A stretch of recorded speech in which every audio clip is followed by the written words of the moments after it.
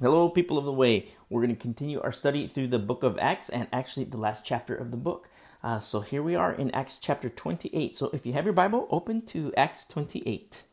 And where we studied last week, you see the tempestuous storm and they're shipwrecked and how Paul was used. And Paul was used as like sure footing, like he was a solid, firm ground that the Lord used him.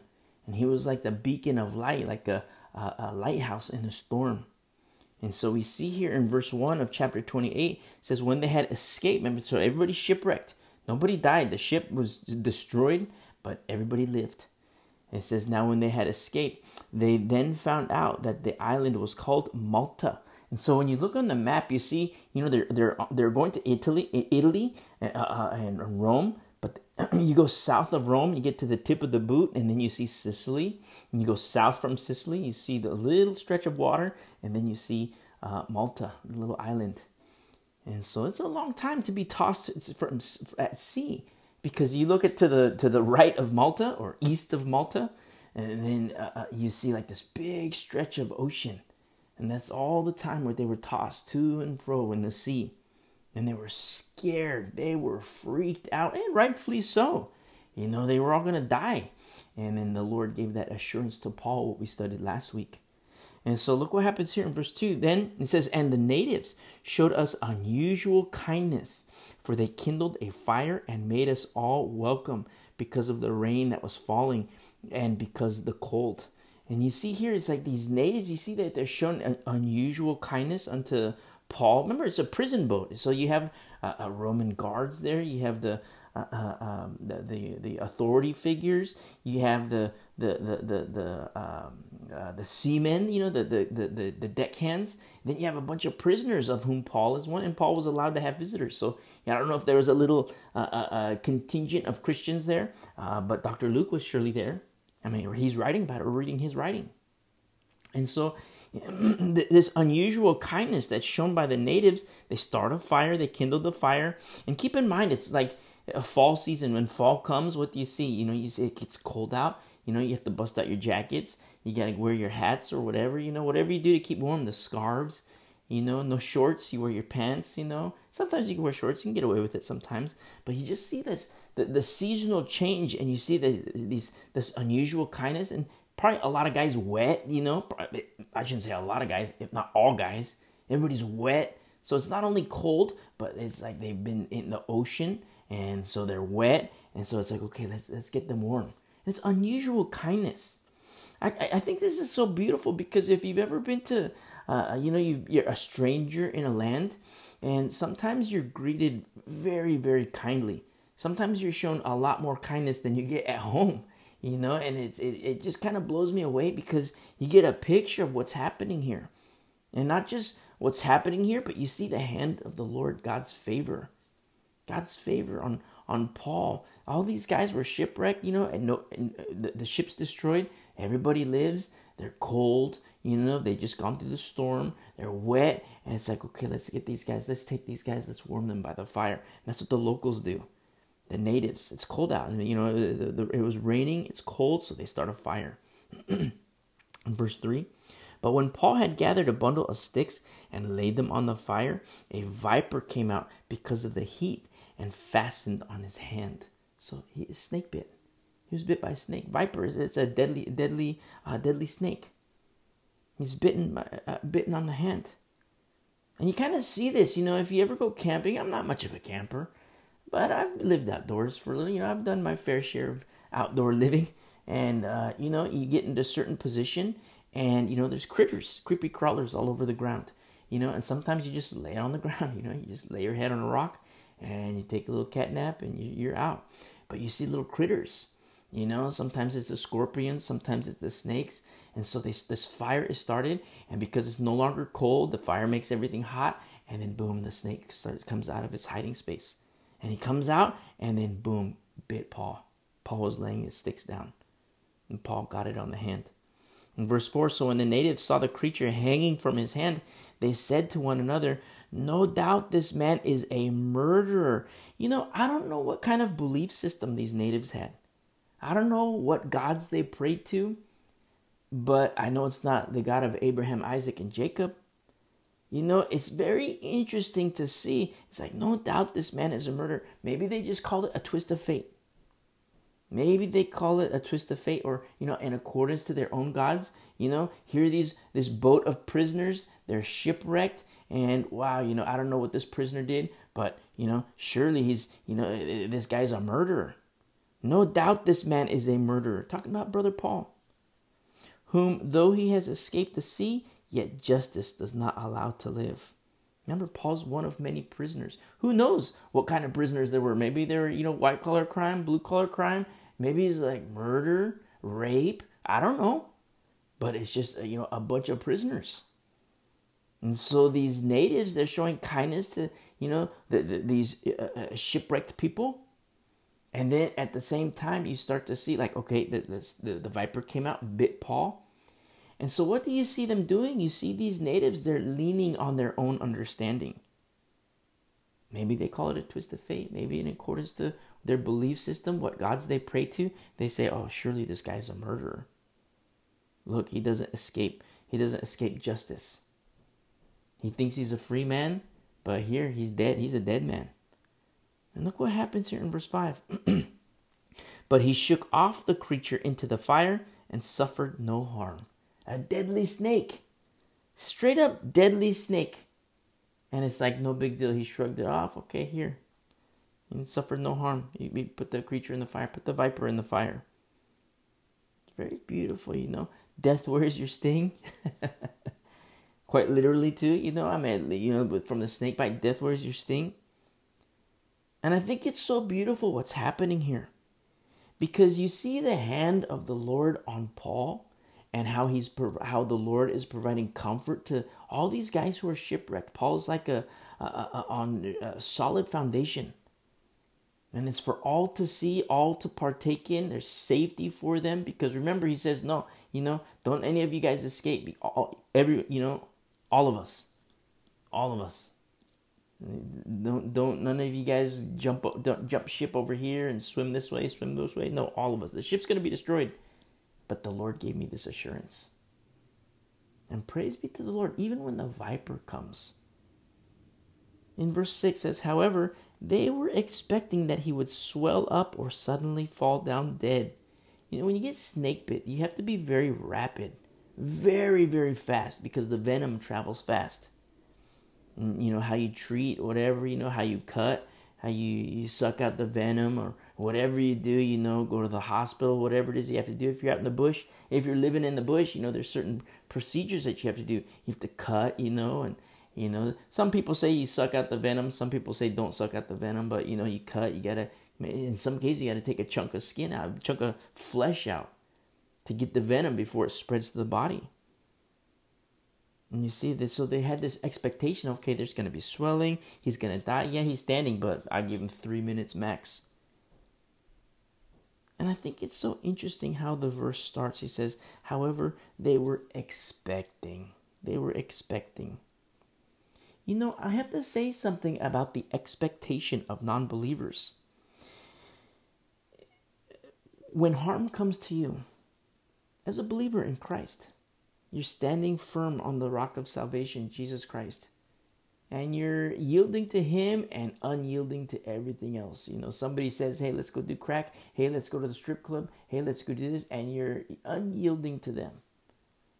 But yet you yield to Jesus Christ. You yield to the Holy Spirit. You yield to the Word of God. What is the expectation of non-believers when harm comes your way? Or danger comes your way? And I have to say straight up, sometimes it's those people who want to see you fail. They want to see you fall. They want to see harm come upon you. And sometimes they want to see you dead. It's going to get that way in the last days for the church. The last days saint. That's what it's going to be like. The world will hate you. And I think it's so beautiful to remember these verses, because it's like, wow, what the Holy Spirit can do inside of an empty vessel. In an empty vessel and through an empty vessel. As the Holy Spirit fills this empty vessel and then all of a sudden pours out what we're going to see, what the Lord does with Paul here. The expectation of these non-believers did not come to pass as they expected it to. It didn't turn out that way. And what about those in your circle? What about those around you, your mockers? Those who hate you, those who are carnal, those who are non-believers, who have expectations of your, fill in the blank. Expectations of your suffering. And you might suffer for Jesus Christ, but when you suffer for Jesus Christ, you're rejoicing. It's just the complete opposite. They want you to suffer and be like, oh, woe is me. But no, it's like, wow, praise be to the Lord. I'm getting persecuted for the name of Jesus Christ. I suffer shame for the name of Jesus Christ. I remember Peter when he was they're arrested, and all of a sudden they rejoice. You think like, wow, bummer, I got arrested, I got in trouble by the cops, I did this, I got in trouble with this. And it's like, it's one thing if you go to prison because you're a murderer, that's one thing. Brother Peter writes, don't let that happen. But when you suffer shame for the name of Jesus Christ because you're a Christian, rejoice. Rejoice. Because you're counted worthy to suffer shame for the name of Jesus Christ.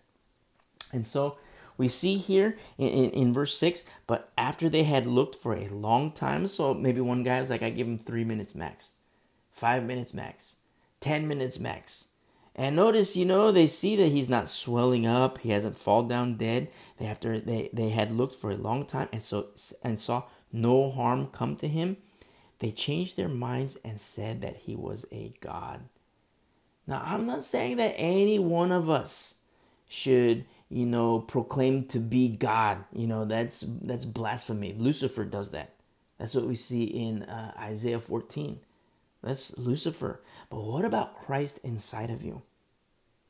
Christ inside of Paul. Remember, Jesus Christ says, abide in me and I in you. And, Moses says, be holy. Peter says, be holy. And you say, okay, I'm going to be holy. You abide in Christ. No period. Abide in me and I in you. And Jesus Christ in you. And then at the same time, what's so beautiful here in verse 6, it says they changed their minds. So who knows what their belief system was? Maybe they believed in the god, all these Grecian gods. Maybe they believed in Zeus. Maybe they believed in whatever. Maybe they just said, it's just a twist of fate. But who cares? No matter what, they changed their minds. Wow, there's something different about this Paul. How come he's not dead? I saw the viper attached to his hand. And I know, the viper attached to my dog is dead. The viper attached to my donkey, the donkey's dead. And here, the viper attached to Paul's hand, and he's not dead? What in the world? What is this, guys? Wow, there's something different about this guy. What is it? No matter what their belief system was, their minds were changed. And that's what's so beautiful about your witness for Jesus Christ. You say, what do you mean your witness for Jesus Christ? Well, look what happens here in chapter 28. A miracle. One of many miracles in the book of Acts. But you have this miracle that happened. A snake, a viper, straight up bit Paul. He shakes it off and he wasn't harmed at all. And at this particular time, the birth of the church is growing up, the church is blowing up, it's spreading. The name of Jesus Christ is spreading. And what's so interesting, we're going to start to see when we open up the book of Romans, you're going to start to see Paul has to make correction, writes letters of correction to the churches. Sometimes it's letters of rebuke to the churches. And yes, it's sad, but then at the same time, it's encouraging. Because you see, like in some cases, just a couple years pass. A couple years pass and maybe even a year passes and Paul has to write a letter to the church. We're going to see it in the church in Corinth, the church in Rome, we're going to kick off pretty soon. And then you're going to see it in the Thessalonica church, that's the church in Thessalonica. You're going to see these things. And it's so beautiful because you see the Lord raising up the church. Like brand new, the birth of the church, like they're babies. And then in the course of time, these writings to help them become adults, to help them mature in Christ. And this is just a couple years after the birth of the birth of the church in Corinth, Thessalonica, all these churches. And what about us today? What about you and me today? When we're straight up not a year, 1 year, 2 years separated from the birth of the church. We're straight up 2,000 years separated from the birth of the church. It places very, very heavy emphasis on sound doctrine. Because if in the course of a year, a church can go astray, if in the course of 5 years, a church can go astray, if in the course of 15 years, a church can go astray, speaking from Acts to Corinth, or Acts to Thessalonica, or Acts to Rome,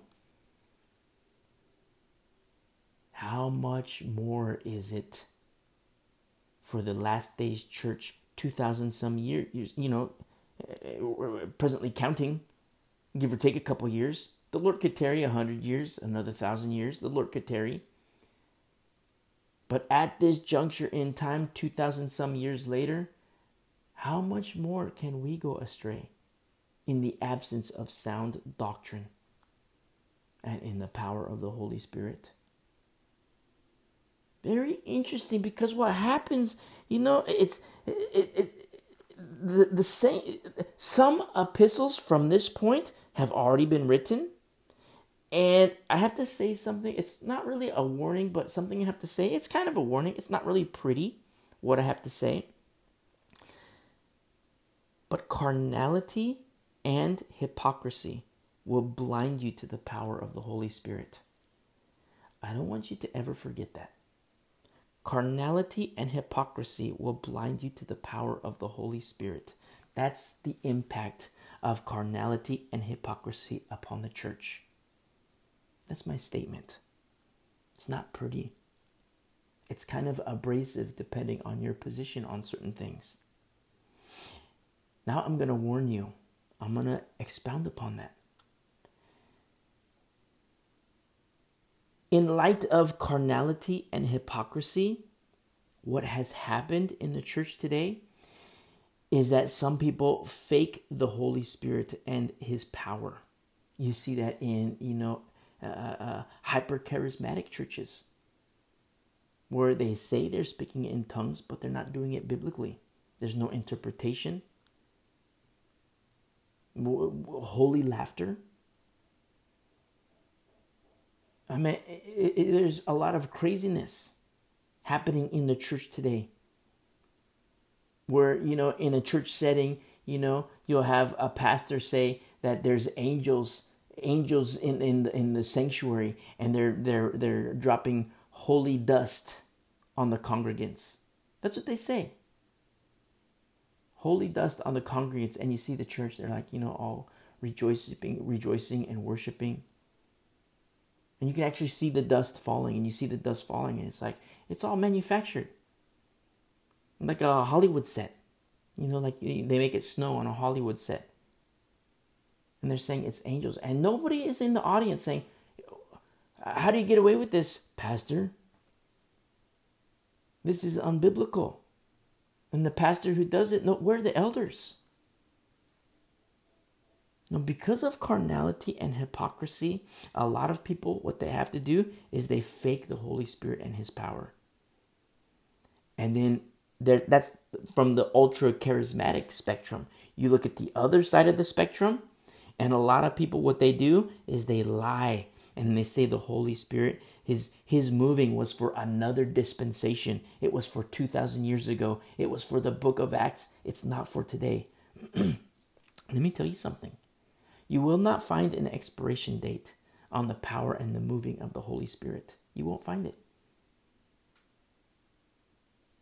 Both, if people fake the power of the Holy Spirit and people lie about the power of the Holy Spirit, saying it was for 2,000 years ago, both, whether they say the Holy Spirit, whether they fake the Holy Spirit, or whether they lie about the Holy Spirit, both are blasphemous to the Holy Spirit and His power. Both. Blasphemy. People say, oh, the Holy Spirit, he did that work 2,000 years ago for that dispensation. It's not for today. Well, let me tell you something. When Moses asked of the Lord, who do I say sent me? The Lord didn't say, I was who I was. The Lord did not say that. He said, tell them I am. I am who I am. And because of that, among other things, but because of that chiefly, why in the world do you say that the Holy Spirit was reserved for 2,000 years ago, that he was, when he's the one who says, I am? Why? That's what I want to know. Why? There is no expiration date on the power and the moving of the Holy Spirit. You know where you don't see the power of the Holy Spirit? In the carnal and in the hypocrites. That's where you don't see the power. And I'm going to tell you something. I know of missionaries who have drink poison. Missionaries, they go into a village to preach the gospel and teach the good news. And the village, they have a witch there, like a witch doctor. And she gives them poison. Gives them poison to drink.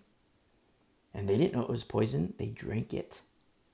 And then this witch doctor, she starts to laugh. Expecting them to, kind of like exactly what's happening here in chapter 28 with the snake bite. Missionaries who drink the poison and they were expected to die. Except they didn't die. The villagers who were in the know, oh, they drank from the witch doctor. They're going to die. But no, the Lord used, in the power of the Holy Spirit, the Lord used it. The tool that was used to come against these godly missionaries, preaching the good news, these godly messengers, they lived. And how the enemy wanted to use this as a tool, God changed it and used it as a tool to reach others. To show that this witch doctor is crazy and has no power of the Lord, is evil, is demonic, satanic. And how it opened doors for the village to believe the name of Jesus Christ. And Christians, a little church growing in a village. I know these missionaries. I know of healings that have happened. Healings where it's like, elders, they lay hands and you could hear the bones. It wasn't like a chiropractor, you can hear bones crack. No, they laid hands and they were praying. And I wasn't even a believer at the time. I was just, everybody said, okay, let's pray. And I was like, okay. I was just, I just closed my eyes, and then I kind of like had a little eye open to see what's happening. And I closed my eyes again. I didn't want anybody to see me. But I could hear the bones. And it wasn't like a massage job or, a chiropractor job, moving things around. It was just straight up 4 guys put their hands on this guy's shoulder and they just started to pray. And they were elders in the church. And you could hear bones cracking, you could see, and then the shoulder was healed. Dreams, visions, prayer, people who pray, godly people, men and women who pray and the Lord answers. Immediately. Sometimes it's like immediately. Sometimes the prayers are answered before they're even asked of.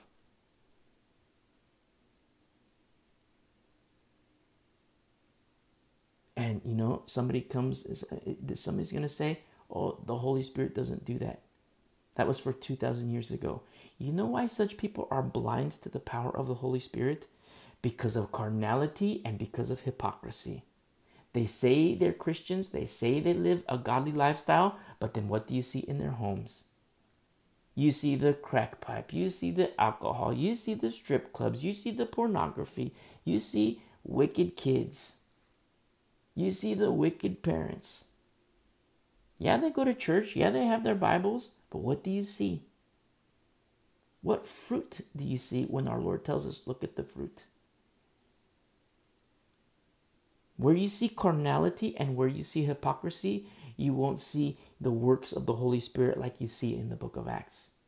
Because the Holy Spirit needs to work inside a vessel before he can work through a vessel. And rather than a person say, you know what, I repent, I'm carnal.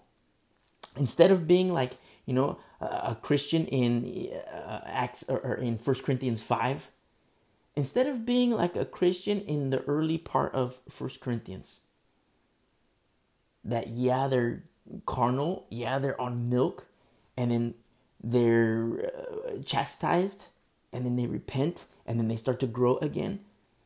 Rather than repent and grow because of pride, sometimes it's because of doctrine, or is it, I'm of the elect, so I'm good to go. Once saved, always saved. I don't need to repent.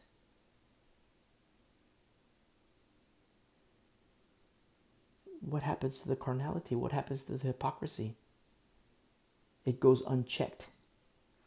It goes uncorrected. And when it goes uncorrected, what do you see?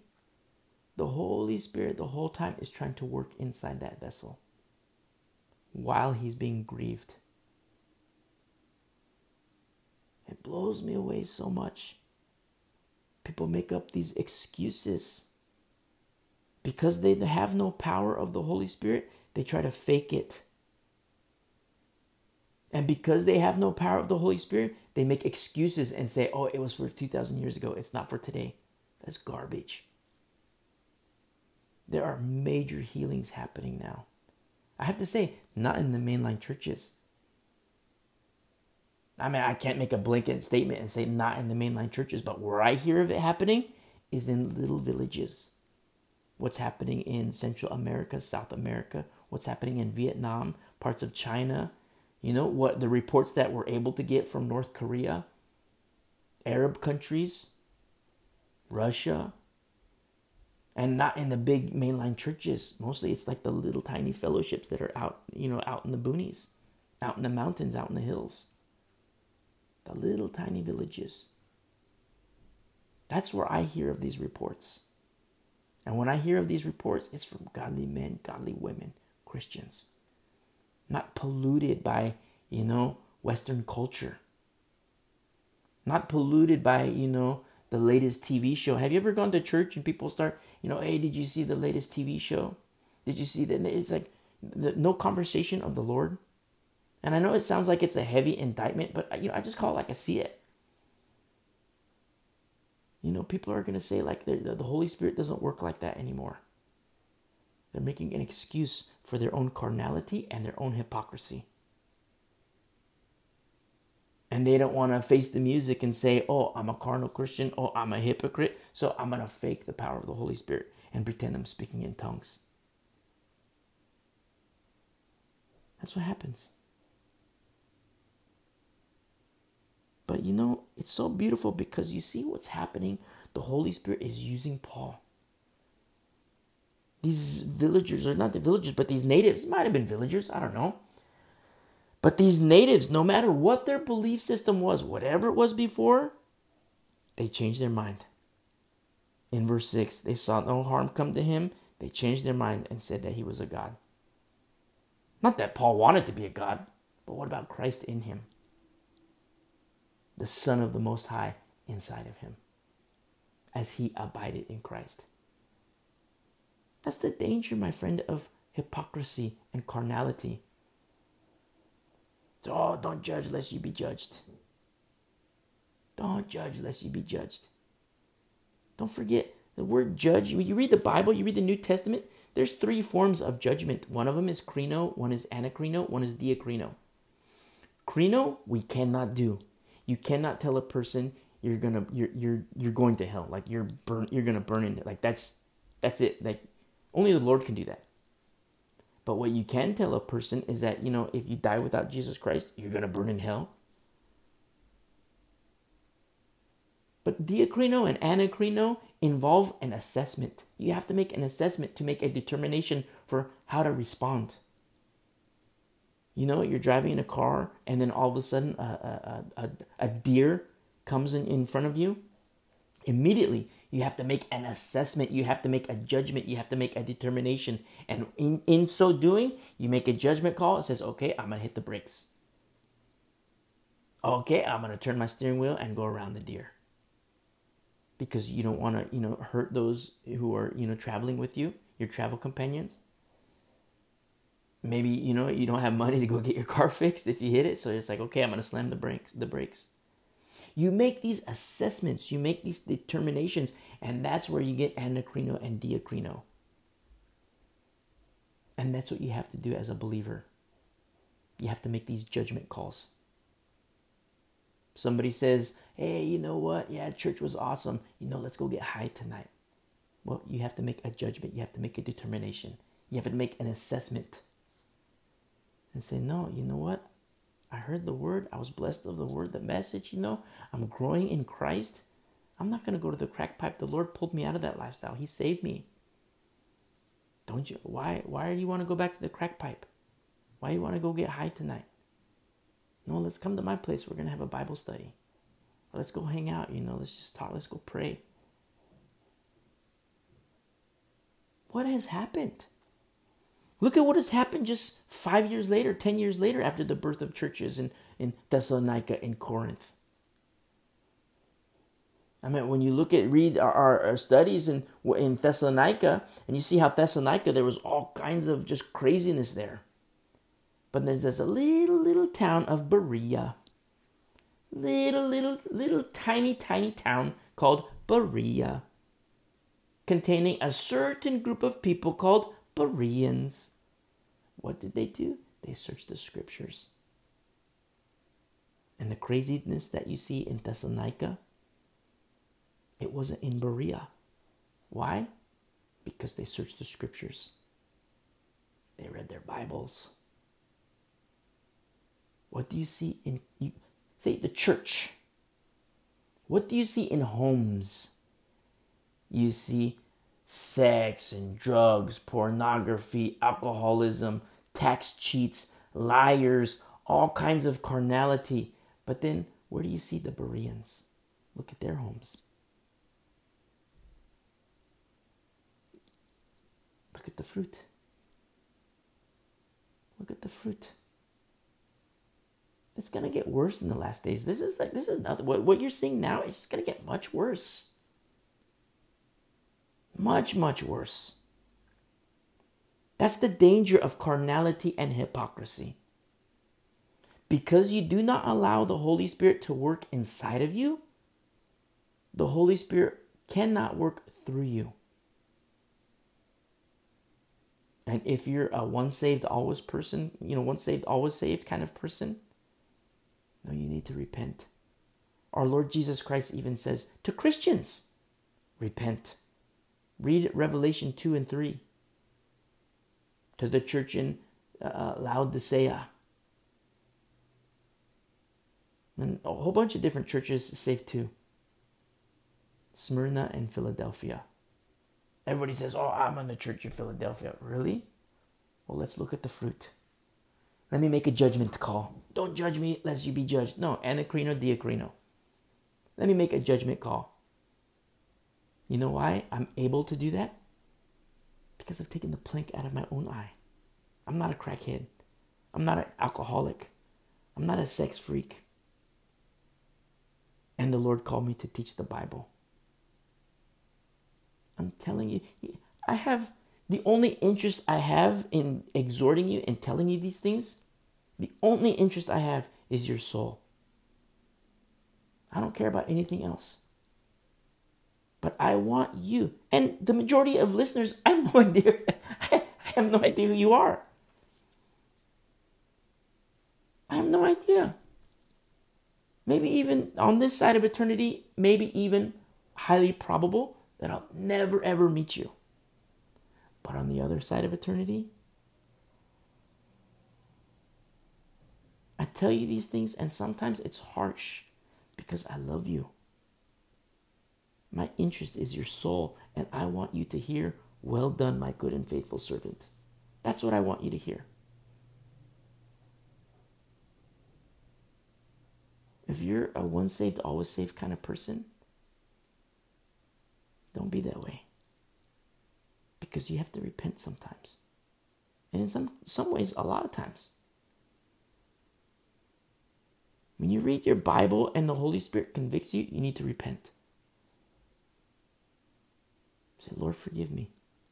And when you come to that fork in the road at your next juncture in life, or junction, I should say, you remember and you say, okay, Lord, I made a mistake once, and I'm not going to turn left anymore. I'm just going to stay on this narrow path. That's the life of a believer. Why would Paul exhort the Christians to repent? Why would Jesus Christ tell Christians to repent? The church to repent. If once saved, always saved were true. You say, well, this sounds like a works-based salvation. No, it's not works-based. It's obedience. You believe me? Okay, follow me. Obey my commandments. That's what Jesus Christ says. You believe me? Okay. Now follow me. You believe me? Okay. Now obey me. Some people say, okay, you believe me? Okay, yes, Lord, I do. He says, obey me. No, thanks. I'm going to go to my crack pipe. But I believe you. Now follow me. No, thanks. I like my pornography. I like getting drunk. I like doing my alcoholism. I like being a tax cheat. I like doing all these things. No, thanks you, Lord, but I still believe in you. Even the demons believe and tremble. Where's our trembling? Where's our fear of the Lord? And I don't mean to say these things to hurt your feelings, to hurt your little feelers. I want you to grow. I mean, have you ever seen a child? When I was a kid, the store went bankrupt already, but it's Toys R Us. And there was a song, I don't want to grow up. I'm a Toys R Us kid. And when you're a kid, it's like, okay, it's cool. I don't want to grow up. I want to go to the toy store. Sometimes you go to the toy store just to play. You don't even have to buy anything. Go to the toy store and just play. Kind of like how people go to bookstores and read the books, read the magazines. They don't even buy anything. Kind of similar concept. You go to the toy store, you get to play. I don't want to grow up. I'm a Toys R Us kid. Well, it's fine if you're a 5-year-old. Maybe 6, 7. Around age 8, you have to cut that out. Start cutting that out. Play with the little, older age group toys. Start buying your guns, little fake guns. Nerf guns. It's so cool. It's the parents' job to say, hey, no, you're done with it. You're done with your whatever toys. Your little baby toys. And here you have more toys.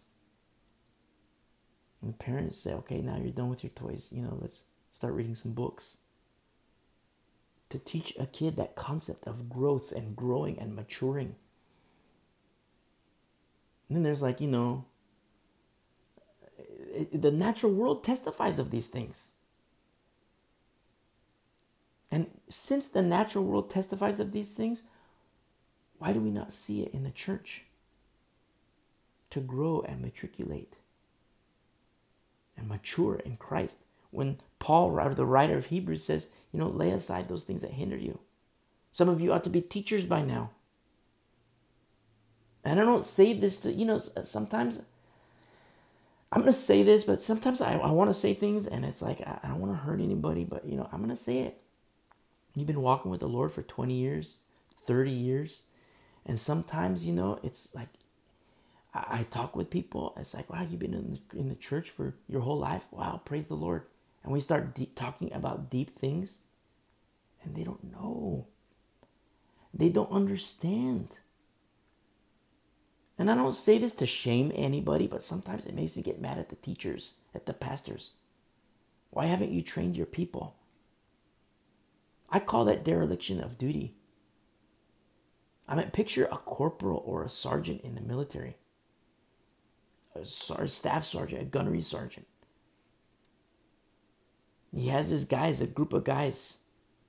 In garrison, everything's fine and dandy. But in war, 80% casualty rate because every single one of them is untrained, ill-equipped.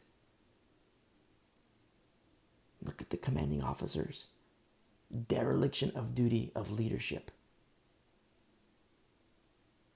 They failed to train their men. They failed to equip their men. And now the casualty reports come in and it's high. What about pastors? What about elders in their own dereliction of duty to train the sheep, to equip the sheep? Look what happens here. In verse 7, in that region there was an estate of the leading citizen of the island, a magistrate, whose name was Publius, who received us and entertained us courteously for 3 days, or hosted us courteously for 3 days. Wow. Look at the faith. These are like prisoners, a prison boat. Look what's happening. It's like, wow, you know, they get a little campfire. Yeah, they almost died at the ocean, but that's history now. You know, a little campfire at the ocean, you know, on dry ground. They're warmed by the fire. And Paul, all of a sudden, you know, Publius, magistrate, not just any Joe Schmo, magistrate. They received us and entertained us courteously 3 days. Now, I don't know if it's the entirety of the prisoners. Me personally, I think it's just Paul, the little entourage of Christians. Maybe a guard, probably the centurion. It's so beautiful to see the favor of the Lord. And it happened that the father of Publius lay sick of fever and dysentery. I don't mean to sound gross in saying this, but you know, dysentery, it's like bloody diarrhea. You know, you have diarrhea and it's like bloody. Well, this guy's sick. Publius' dad. I mean, you know, back in like today we have medicines. You call a doctor, you get like, you know, whatever, your electrolytes, restoration, all these things. But back in the day, like, whoa, this is dead. Like, people dying of diarrhea. You know, like you have diarrhea now, and you know, I don't mean to sound gross in saying this, but you know, you can take stuff to help you. But diarrhea, there's like in the third world, somebody has diarrhea, that's like a death sentence. That's what's happening with the dad of Publius. Publius' dad. He lay sick of a fever and dysentery. You think like, wow, call the doctor. It's the magistrate's dad. Surely he had access to the so-called good doctors. Don't forget, Dr. Luke is there too. But then look what happens here in verse 8. Paul went into him and prayed, and he laid his hands on him and healed him. You see? Wow. Now, there are people today, and it's growing. You see like major calamities happen, you know, and you hear people say, oh, I don't want to hear your thoughts and prayers. Because thoughts and prayers, I want to see actions. I want to see deeds. Let me tell you something. If you're a Christian and you're in the faith, thoughts, not thoughts, prayers, that is an action. Because you go to the Lord, you go to the throne of the Most High in the name of Jesus Christ. And you make your prayers and supplications known.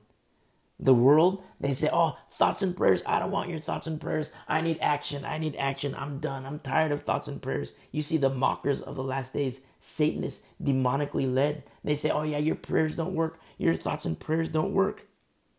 You know what my question is? Who's praying? That's what I want to know. Who's praying? Is it the carnal hypocrites who call themselves Christians? Are they the ones who are praying? The ones who go to church on Sundays, they, you know, open up their Bible, they listen to a sermon, but then they're also tax cheats, they're also going to strip clubs, they're also doing their crack, they're also doing their pornography. Are those the ones who are praying? How is the Holy Spirit going to work through that vessel? When such vessels say, oh, the Holy Spirit, you know, because I'm a hypocrite, because I'm carnal, the Holy Spirit doesn't work that way anymore. I would call that borderline idolatry. Because the Holy Spirit isn't in his proper place. It's almost like you're above the Holy Spirit. You're making excuses for your sin. You're making excuses for your carnality, for your hypocrisy, and saying, oh, the Holy Spirit doesn't move that way anymore. That was for another dispensation. That was for 2,000 years ago. It's not today. It's not for today. It's a strange fire. No, no, no, no, no. No, no, no. Not at all. Who's praying? You hear these people say, I'm done with your thoughts and prayers. They don't work. Who's praying, my friend? Is it the hypocrites? Is it the carnal? Is it those who regard iniquity? I'm talking about Christians. Is it those who regard iniquity? What about men who deal treacherously with the wife of their youth? If you're a person of faith in Jesus Christ, a Christian, a saint, and you regard iniquity in your heart, you deal treacherously with the wife of your youth, biblically, you know what happens? Your prayers are hindered because of your own hypocrisy and carnal nature.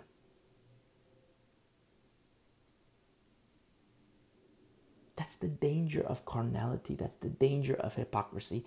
And we're going to see this in Paul's writings to the churches.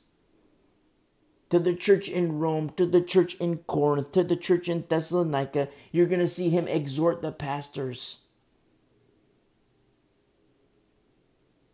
There's no power. And when there's no power, you know what? You're unfit for combat. Unfit for combat. It's a self-inflicted wound, just as we study in the Old Testament. A self-inflicted wound. You say, I'm a Christian, I believe in Jesus Christ, but you know what? I don't want to put down my crack pipe. I don't want to put down the bottle. I don't want to put down my pornography. I don't want to put down my strip clubs. You see? I like cheating on my taxes. I get an extra, $5,000. That's stupid. That's foolish thinking. If you're a believer and I'm describing the work of your hands, I want you to know that I love you. More, it's impossible for you to know how much I love you. But I love you, and I'm telling you these things because you need to repent and get your heart right with the Lord. And when you get your heart right with the Lord, you know what happens? All those holes that are in old wineskin, they start to patch up. And then your old wineskin turns into a new wineskin. You're now able to hold new wine biblically. And then the Spirit, the Lord, pours in new wine into new wineskin. All of a sudden you start to pray and boom, answer. Boom, answer. You start to pray and the Lord says, boom, I answered you 2 days ago. You're like, whoa. That's how the Lord works. But when you don't have that, if you want to be old wineskin, that's very, very dangerous. I've been told that, I'm overly hardcore. But let me tell you something. I've had it all ways. I've been a non-believer. I've been cold. I've been warm. And I've been hot. I've tried it all. And there's no other way to live. I tell you the truth. Be hot for Jesus Christ. On fire, white hot for Jesus Christ. There is no other way to live. I've tried it. You want to be lukewarm? I've tried it. I've been down that road. It's a dead end. You want to be cold? I've tried that too. It's a dead end. You want to be a non-believer? I've tried that too. And that is for sure a dead end. Self-inflicted. Believe in Jesus Christ. Yes, that's beautiful. But now obey him. Abide in Christ. And he in you. So I believe, but I like my crack. I believe, I like my sex. That's not abiding in Christ. That's not abiding in Christ at all. Do not be deceived. Now, I've been told that's too hardcore. I have this, my mentality is too hardcore. And I say there's no other way to live. But you know what else I say? If you're in a car, you're crossing a bridge over the Mississippi River, and I'm in the back seat. You're in the driver's seat. And we crossed the Mississippi River, and I say, be careful, you're going to drive off the cliff. And he goes, where's the cliff? I don't see any cliff. Where's the cliff? It's at the West Coast. It's at the West Coast. It's the cliffs in California, Southern California. Half Moon Bay, you're going to drive off the cliff. You're going to look at me like you get these crazy eyes in your rear view mirror and look at me like you're crazy. And I can understand there's a little craziness there. But what happens when we get to Arizona? I say, oh, be careful. We're almost at the cliffs of Half Moon Bay. You could look in the mirror again and say, man, you're crazy. And you have a point. But what happens? We've already crossed into California. We're on the road and you can see the water. You can see the ocean. And you're getting closer and closer and closer to the cliff. And what if I'm in the back seat screaming like a madman? Hit the brakes, hit the brakes. Now I'm justified because of our proximity to the cliff. That's the last days, my friend. That's the last days. You hear me say these things about, who's praying? When people say, I don't want your thoughts and prayers anymore. Your prayers are useless. Maybe the prayers of the saints are useless because of carnality and hypocrisy. Because a guy, a woman has a regard for iniquity. And the Lord won't hear the prayers. A guy prays, he beats on his wife, he cheats on his wife, he deals treacherously with the wife of his youth. Maybe his prayers don't work. Because he's still old wineskin. He likes to beat on his wife, cheat on his wife. Go to his old girlfriends on social media. You say, oh, that's gross, that's gross. It's happening. You're right, it is gross. But it's happening. It's in the church. This is a heavy, heavy, hardcore indictment on the church. And I say it with all due respect to the Lord, because it's his church. But Brother Peter, inspired by the Holy Spirit, is the one who teaches us that judgment comes first in the house of God. My friend, get your heart right with the Lord. You say, oh, I'm a tax cheat. But once saved, always saved. I came to the altar when I was 10 years old, so I'm good to go. No, you're not good to go, my friend. Oh, I came to the altar when I was 15 years old, but you know what? I'm a crackhead now. I'm okay. I'm good to go. You're not good to go, my friend. You need to repent. Acknowledge your sin before the Lord. Repent. Repent. Obey Jesus Christ. Abide in him. Abide in him. And he in you. And when you pray, the Lord will answer. The Lord will answer. And it's in his timing. I mean, he might answer later down the road. It might be immediate. Sometimes I pray, and I say this with no boasting. Who am I going to boast to? The majority of people that listen, I don't know who you are. who am I going to boast to? I never ask for your money. Never. Who am I boasting to? My boast is in Jesus Christ. Sometimes I pray, and the Lord answers me immediately from his word. Sometimes I pray before going to put my head on the pillow. I pray, I go to sleep, and I'm awake. Not like I wake up like I have to go to the bathroom, but like I wake up like not to turn over, to roll over. I wake up like somebody's like awake, like I'm awakened. And then all of a sudden, it's like, okay, go to this verse. I open up my Bible, read the verse, boom, answer right there. I say that without boasting. I'm not boasting. As surely as the Lord lives, I'm not boasting.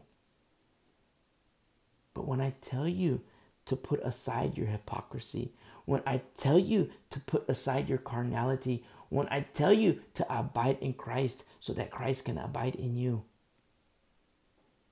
I'm not telling you so you can be a robot. I'm telling you so that the Lord can reveal more of himself to you in your own relationship with him. you can taste and see that the Lord is good. Not bring shame to the name of Jesus Christ. Not, we're all in the same boat. We're trapped in these earth suits for the time being. We're trapped in these earth suits. It's something that the Lord is going to keep working with us and inside of us. I'm not going to say that you're going to be perfect, but I'm also not going to say don't stop moving towards perfection. You're in a marathon. I'll say, okay, you're going to trip, you might fall. So therefore, don't run in the marathon. I'm not saying that at all. Just the opposite. Yeah, you're going to trip. Yeah, you're going to fall. Yeah, you're going to get tired. You might slow down. You might even walk. You might even stop and get a drink of water. But you know what? Keep going. Keep going. Run your race. Finish well. We're in the last days. It's not a time, if we were in Mississippi crossing the river, you'd be like, okay, you're crazy. We're in Arizona, you're still crazy. We're in California, okay, you're still crazy. We're 50 yards away from the cliff, who's the crazy one?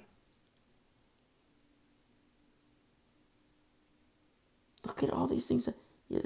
Publius is dead. He's sick, straight up. Maybe on the course to death. He has diarrhea and it's bloody. He has a fever. He's sick. Dr. Luke is there. Surely the magistrate had access to the best doctors on the island. But it was Paul who went inside to him and prayed. Puts his hand on him and he prays. And he was healed. Publius is dead. Look at who's praying. Not to say Dr. Luke is any less, not to put stature like that, but there's something different about Paul. You hear me say that a couple chapters ago, and I say it quite often now. He's a different animal. He's not like the average bear. There's something different about him. What's different about you, my friend?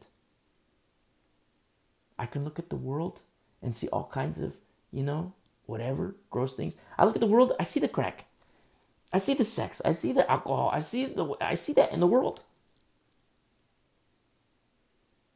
But what can be said of you in your home? What can be said of you in your heart? The opposite of the world? Or do you see the world? These are hardcore questions. And the only interest I have is your soul. That's it. Because I want your soul. I want you to hear, well done, my good and faithful servant. I say these things to equip you. I say these things to train you. All for the Lord's glory, for the work of for the ministry that is set before you. Whatever it is.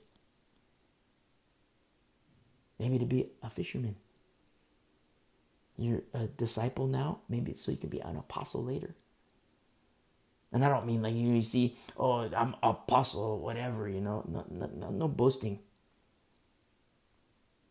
Maybe you're a student now and you're going to be a messenger later.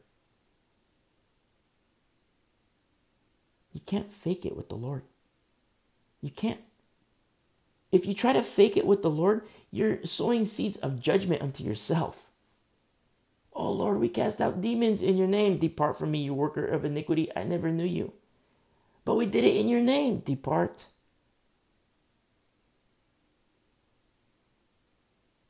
You can't fake it with the Lord. You can fake it with people. Oh, we do these things in the name of the Lord. And people, oh yeah, cool, the accolades of men. Look, it's for the Lord. It's in the name of the Lord. But what happens when you're standing before the Lord? You can't fake it with him. So what do I say today on this side of eternity? Don't fake it with him. Be true to the Lord. And so look what happens here in verse 9. So when this was done, the rest of those on the island who had diseases also came and were healed. Whoa, you see? Look at, this healing of Publius' dad. No more, I mean, it sounds gross in saying bloody diarrhea, but that's dysentery. He's sick. Who knows how long he's had it? Maybe he's already weak. He's already an old man. I mean, it's sad to see, like a 20-year-old who's sick, maybe diarrhea. I don't know, it sounds gross, but it's part of life, And it's like they're weak, but they can still walk. Then you see like a 80-year-old guy who's sick with diarrhea. Whoa, they can't even move. They can't even walk because it just saps them of all their energy. Their, everything's gone. Look at Publius' dad, healed by the Lord. Look at the vessel that the Lord used. A different animal. You know what I say? Be a different animal. Be like that. That's why Paul says, follow me as I follow Christ. Imitate me as I imitate Christ. He teaches the church, he teaches you and me that the Lord has these patterns, cookie cutters. Pattern, to match, to like, wow, this guy's walking for the Lord. I'm going to be like, I want a faith like his. I want to walk like he does. Look at this lady, how awesome she is, her faith. Wow, she's such a prayer warrior. I want to be like that too. And the Lord has all these patterns all over the place. You know why? To help you realize that it's possible. I mean, you read his word, it's like, there's our faith. But don't forget that faith can grow. A measure of faith is given to every man, and faith can grow. Let your faith grow. And he uses vessels. Look at what Paul has done to the church. Think of Dr. Luke, how Paul must have been like a little boost for Dr. Luke. And the church, the Christians. So I say he's a different animal. He's not like the average bear. And that's my exhortation to you today. Don't be like the average bear. You look at the church, you see all this carnality. Sex, drugs, rock and roll. You know what? Don't do that. You have all these patterns of what not to do. Don't do that. Somebody tells you, oh, I pray, but God doesn't answer me. And then you tell them, well, maybe the Lord wants to answer you. But you know what? He sees your crack. He sees your pornography. He sees that you're a tax cheat. He sees the hypocrisy. Maybe he wants to deal with that first and then use you in whatever capacity. Maybe you'll, turn off all the chaos in your mind of carnality to where you can have eyes to see and ears to hear. It's so powerful when you consider what the Lord can do in one vessel. Look at what he did to Philip. And then look at Philip's daughters, prophetesses. Straight up prophetess. Those are his daughters. I don't know anything about his wife. I can't wait to meet her. I hope I do get to meet her. But I don't know anything about Philip's wife. I know about Philip. I know about his daughters. But it'd be nice to meet his wife one day. I hope I do get to meet her at the marriage. I hope I do. And I hope I get to meet you too at the marriage. I say these things not to hurt your feelings. If they hurt your feelings, I can't say I'm sorry. I don't want to say I'm sorry. And I don't say that to be mean. But these are things that the Christian must understand and apply in his life, in her life, in a young life, in an old life. Because as wise virgins, we're awaiting the bridegroom. Look at the church today. The last days church is either false, apostate, or true. That's 30%. 33.3. Look at that, a third. So of all the churches, you take a third. And that's where you want to be. And in that third, chop it down even further. 5 are wise, 5 are foolish. It's a 50% ratio. 50-50. So it's even smaller. That's the remnant. That's the last day's remnant. So choose. Say, oh, that's too hardcore. I don't like how you say it that way. That's too hardcore. Well, when I tell you there's no other way to live, it's really for your safety. I mean, it's for my safety too. I mean, it's for our safety. The body of Christ, the bride of Christ. Not a foolish virgin, a wise virgin. And so look what happens here.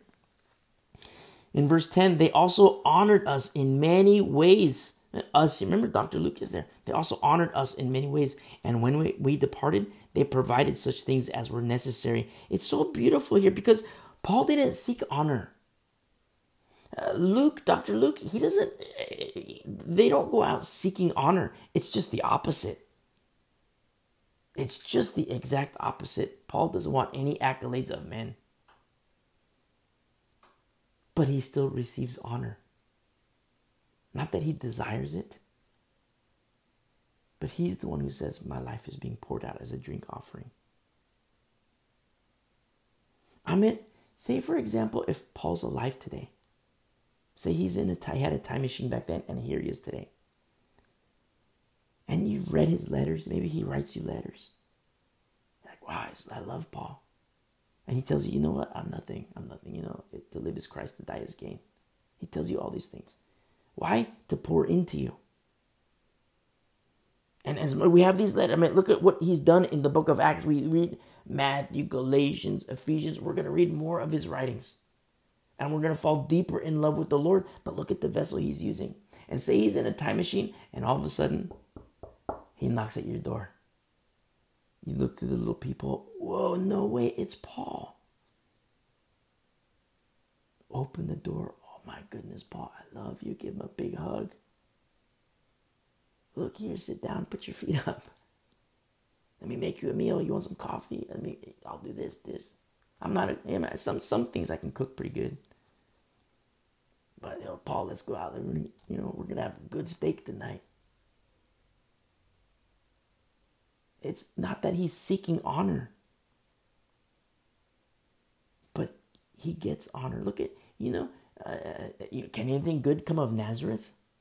In his own hometown, our Lord didn't get honor. But look at the honor he's getting now from the church. The world hates him. Still, you see these protesters now, they have signs, really, really terrible signs, what they say about Jesus Christ. You hear these atheists, if Jesus Christ were to come back again, I'd kill him. They say it because they hate the Lord. And I wonder who in the church body would say, forgive them, Father, because they know not what they do. They know not what they do. Some people say, well, they know what they're doing. I beg to differ. Oh, they hate God. They might hate God, but they don't know what they're doing. They don't even know God. Oh, but they hate God. They've made their choice. Yeah, they've made their choice. But even still, they don't know what they're doing. Because nowhere in the Bible will you see hell as like party town. Nowhere in the Bible will you see hell as a sanctuary. Never. You know what it is described as? A place where there's weeping and gnashing of teeth. They know not what they do. They have no idea what they're doing. They might hate God. They might love Satan. They might love their demons. They might love their other gods. They might love this. They might love their sex, drugs, pornography. They might love it all. And they might hate God. In this life. In the life to come, where there's weeping and gnashing of teeth. Whew. That's why I say they know not what they do.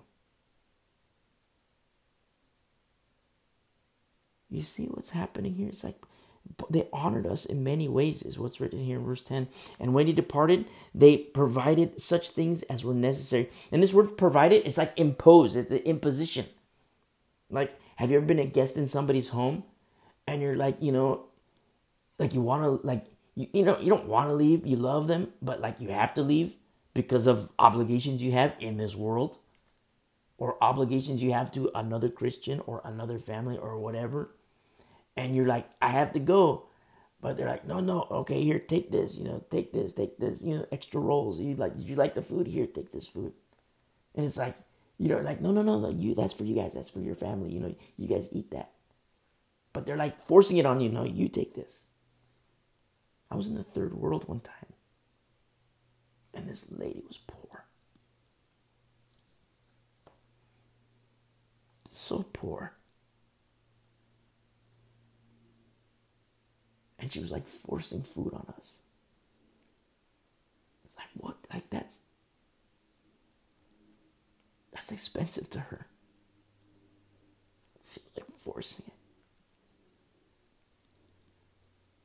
Oh, what a beautiful, beautiful woman. I tell you, if I were to tell you, the most beautiful women, the most beautiful men. I don't care about sex. Beautiful men, beautiful women.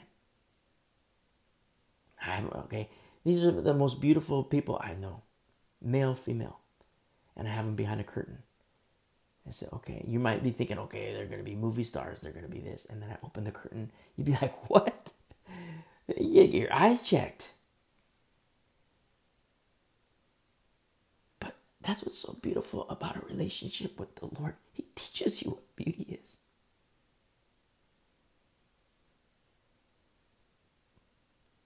He shows you.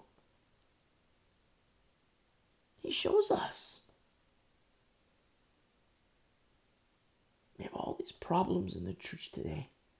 Men, they say, wife, you have to look like this. Wives, you say, husband, you got to look like this. You got to work out. You got to do this. You're getting chubby. Whatever. Men, husbands who are addicted to pornography, and they say, wife, you have to, perform like this. I watched this dirty thing on TV or this dirty thing on the pornography, and now you got to perform like this sexually. They don't read their Bibles to understand what an abomination is. They don't read their Bibles to understand what beauty is. And then they pray. Oh, God doesn't answer my prayers. I wonder why. I wonder why. Do you regard iniquity? Well, stop regarding iniquity. Do you deal treacherously with the wife of your youth? Well, cut it out. Repent. Be right with the Lord. Just like the Old Testament, be right with the Lord. And just as in Israel, you see these beautiful passages that we study in Leviticus, how beautiful they are for people to be right with the Lord. Then you get into the minor prophets. It's like, wow, what happened? What happened? Bethel is beautiful in Genesis. Bethel in the minor prophets is ugly. What in the world happened? Bethel, house of God. What happened? Carnality, hypocrisy. That's what happened. What about the church? What about the book of Acts? How beautiful this is. Then you read Revelation. What happened? Revelation 2, Revelation 3. What happened? Carnality, hypocrisy. The Lord has become forgotten in the house of God in Bethel. It's the last days, just as the Lord told us. Don't slumber. Be on guard. Be on guard.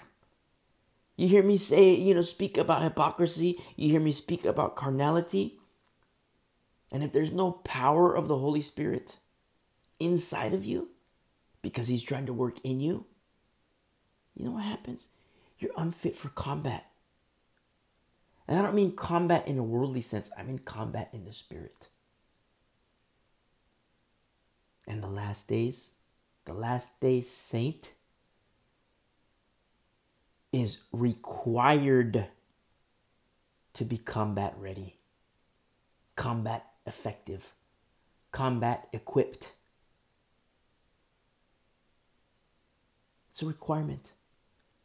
Not to make an excuse for, previous generations, but even more so for the last days. And so look what happens here in verse 11.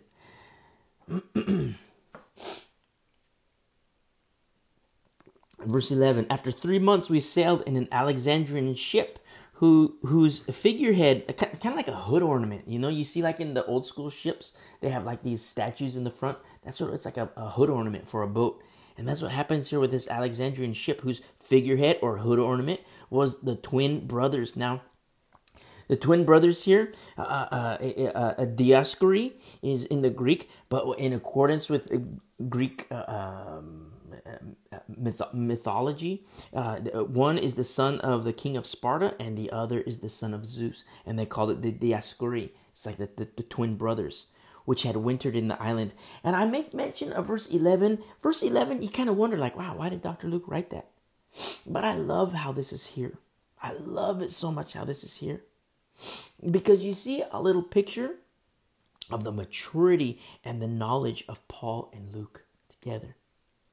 There's no fuss about this, these figureheads, this hood ornament, this boat that's, like a literal vessel, but named after Dioscuri, after these twin brothers in, Zeus and Sparta. Mythology. And I say that because when I say there's no fuss about it, a lot of times as Christians, and I say this to the conscience, sometimes it's possible to have a guilty conscience based on things in the world. Oh, I don't want to do this. I don't want to go here. I don't want to step foot in here. And I get that. I understand that. But turn with me really quick. I'll explain this. Turn with me really quick to 1 Corinthians chapter 8. 1 Corinthians chapter 8. And look what happens here. Paul is writing to the church in Corinth. And verse 8 says, but food does not commend us to God. For neither if we eat are we the better, nor if we do not eat are we the worse. So it's like, okay, so which is it, Paul? Paul is going to say, none of it. There's something deeper going on here. And this is what he says. But beware lest somehow this liberty of yours becomes a stumbling block to those who are weak. Weak. For if anyone sees you who have knowledge eating in an idol's temple, will not the conscience of him who is weak be emboldened to eat those things offered to idols? And because of your knowledge, shall the weak brother perish for whom Christ died? It's like, what is it, Paul? Can I eat it or can I not eat it? What do I do, Paul? Paul says, okay, forget about that. It's much deeper than what you think. You have to see things differently. You cannot have carnal eyes. People say, what do I do? Like a robot. Do I do this or do I go this way? Do I do left or right? Well, remember Jesus at the woman at the well? Or Jesus with the woman at the well? A time is coming and is here now when people will worship God in spirit and in truth. It's not robotic. At all. In any way, shape, or form. It's much deeper. It's much deeper. Relationship. It's not religion. A love relationship. Paul is saying, forget the food for a moment. He says in verse 11, because of your knowledge shall the weak brother perish for whom Christ died. But when you thus sin against the brethren, whoa. You mean to tell me that when I don't take into account my brother's conscience, when I don't take into account my sister's conscience, and I take all this freedom in my liberty because I have this knowledge I'm sinning against the brethren? Yes, that's precisely what he means. That's precisely what he's saying. Because you have to think of the other person's conscience. But when you thus sin against the brethren and wound their weak conscience, it's not to say, oh, you're weak. You have to be strong. Be a tough guy. You're weak. No, that's pride. That's arrogance. It's to say, okay, you're weak. And you know what? I'm going to humble myself. I'm not going to let my pride make you fall. I'm going to humble myself on account of your conscience, on account of my Lord, the shepherd of the flock, the good shepherd. You see?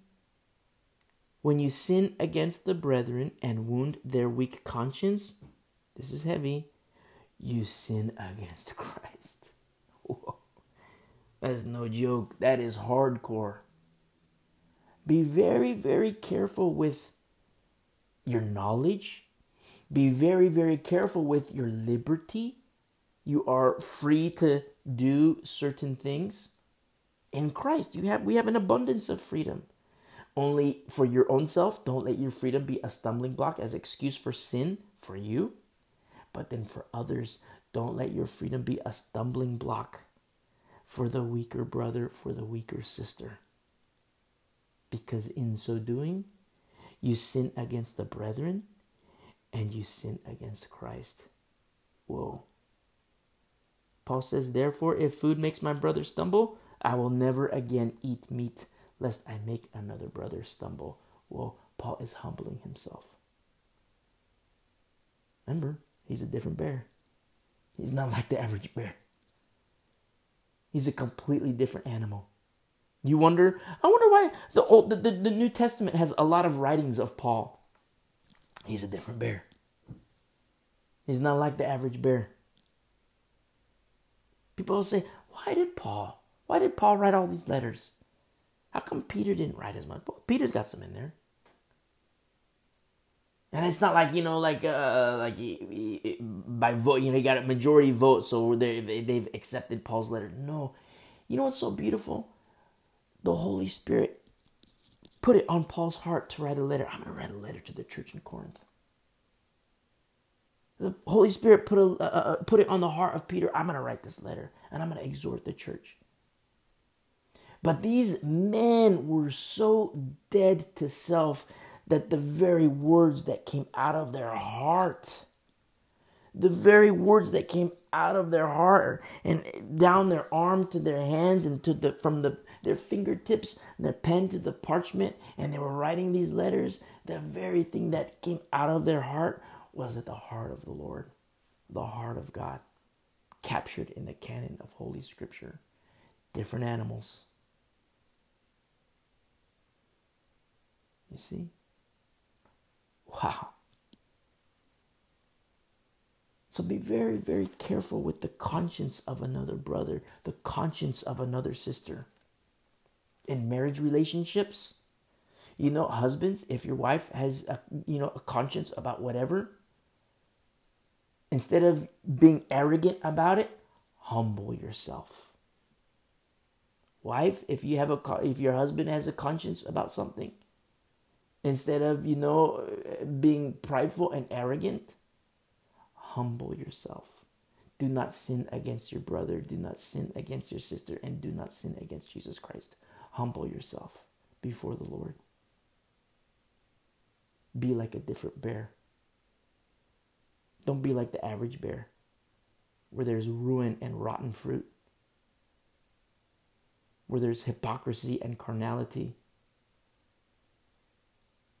Now, you hear me say that, okay, wife, humble yourself, husband, humble yourself. But, there's some cases when it comes to egregious sin, like Zipporah, when the Lord wanted to kill Moses.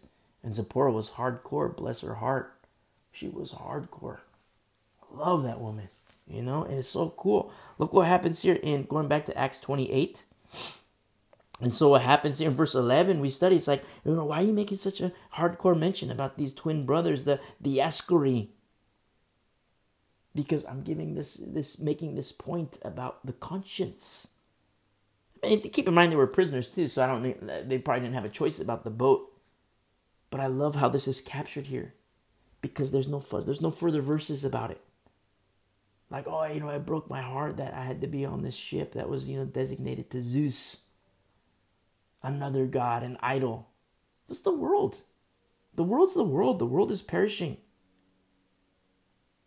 And when you look at the behavior, when you look at not only the behaviors of those who perish, when you look at the congregation of those who are perishing, you know what I see? Fish. Fish. You know what that means?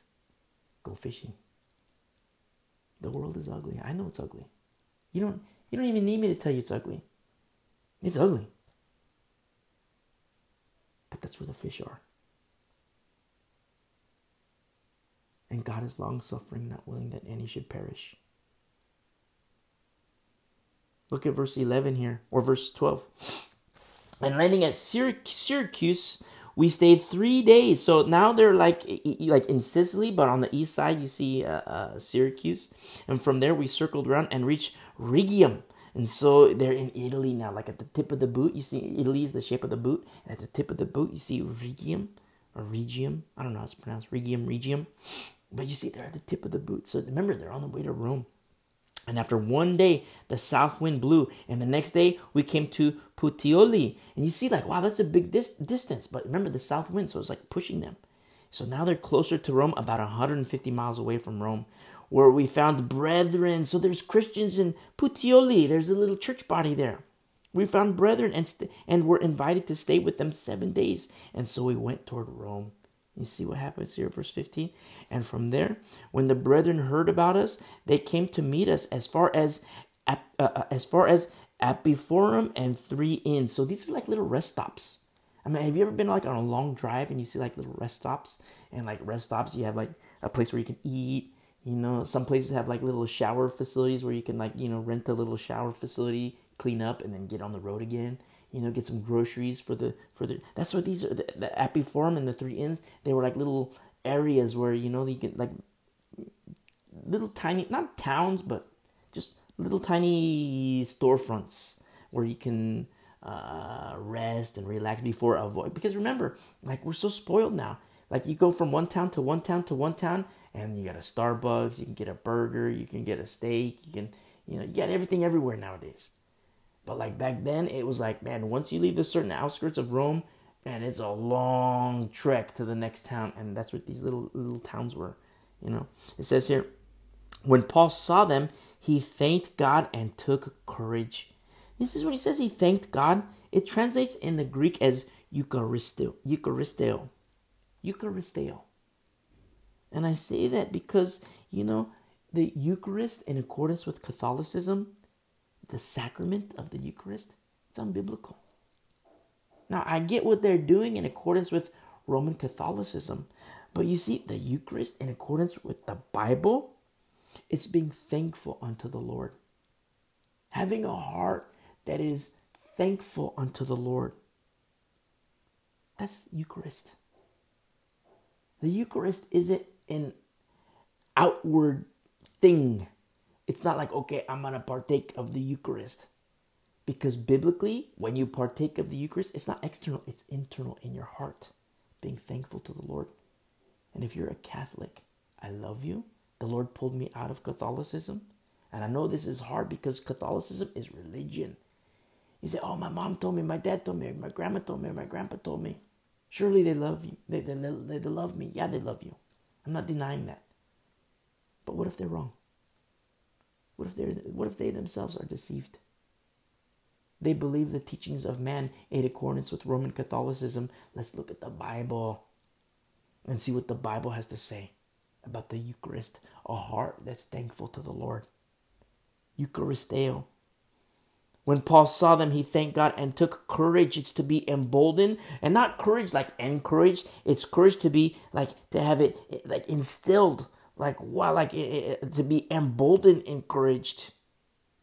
And I love that so much because you know what that is? You hear me talk about pulpit Christians and pew Christians? A lot of times there's very little regard for the ministry of the flock, the ministry of pew Christians. You say, what do you mean? I don't get it. What do you mean the ministry of the pew Christians? Well, look at Paul, what's happening here when he sees the Christians, the brethren. He sees what when the brethren heard about us, they came to meet us as far as Appiform and 3 Inns. When Paul saw them, he thanked God. Eucharisto, he's thankful unto the Lord, and he took courage. He was emboldened. That's the ministry of the flock.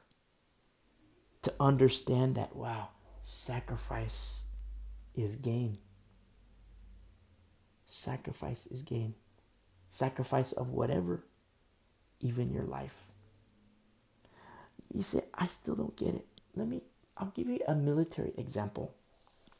Say you're a sergeant and you're in garrison and you're in the United States. You're training your men, you're equipping them, you're teaching them, you're pouring into them.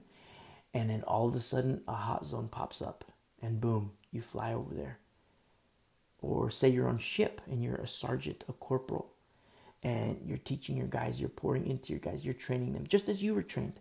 You're pouring into these guys. And boom, hot zone. All of a sudden, you get on the LCAC, you get on the LCU, and boom, you get on the helicopter, and boom, you're at shore, attack the beach. And you start receiving fire, you return fire. And you're a sergeant, you're a corporal, you have all these people under you. You have a platoon of men underneath you. And you're receiving fire, and you're taking fire, and you're giving fire.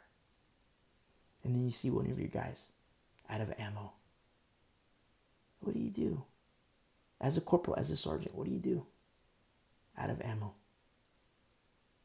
And you have the ammo crate right next to you.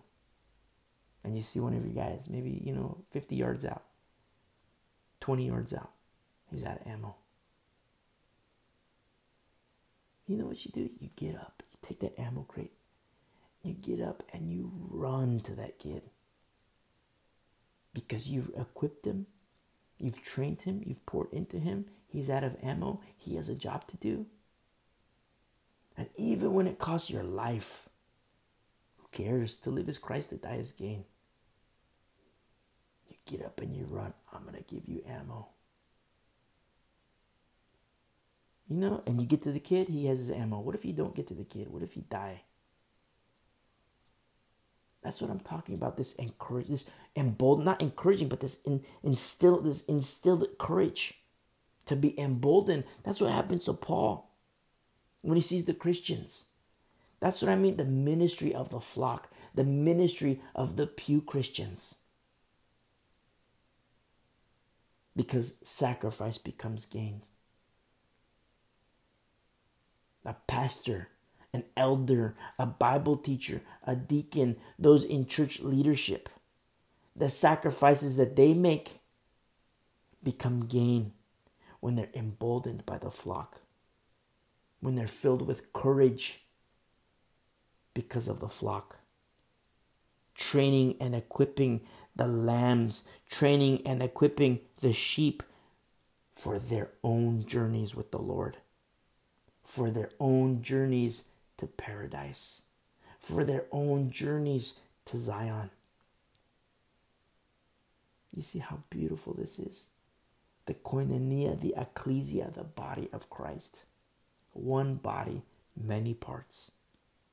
Verse 16, now when we came to Rome, so here they are, finally in Rome, the centurion delivered the prisoners to the captain of the guard, but Paul was permitted to dwell by himself with the soldier who guarded him. Well, this is like, you see, the favor of the Lord. Remember, the whole time Paul's been in submission. Submission to government, even when it's leading him to his death. Submission to Rome. I wonder how many opportunities there was for him to run and flee. Be a fugitive. Probably a lot. But no, not at all. You see Paul himself in submission. He's not a hypocrite. He tells the church in Rome, Romans 13, he tells them, submit to government. He's doing it himself. He's not a hypocrite. Look at how the Holy Spirit has used him in healing. because there's no hypocrisy in him. Healing ministry. Healing Publius' dad. And not just Publius' dad, all on the island. The rest of those on the island who had diseases also came and were healed. What if Paul was a fugitive? He has the opportunity, okay, I'm out of here, I'm going to run away. He was, maybe, say he beat up a Roman guard. I'm out of here. I'm going to beat this guy up and I'm going to run.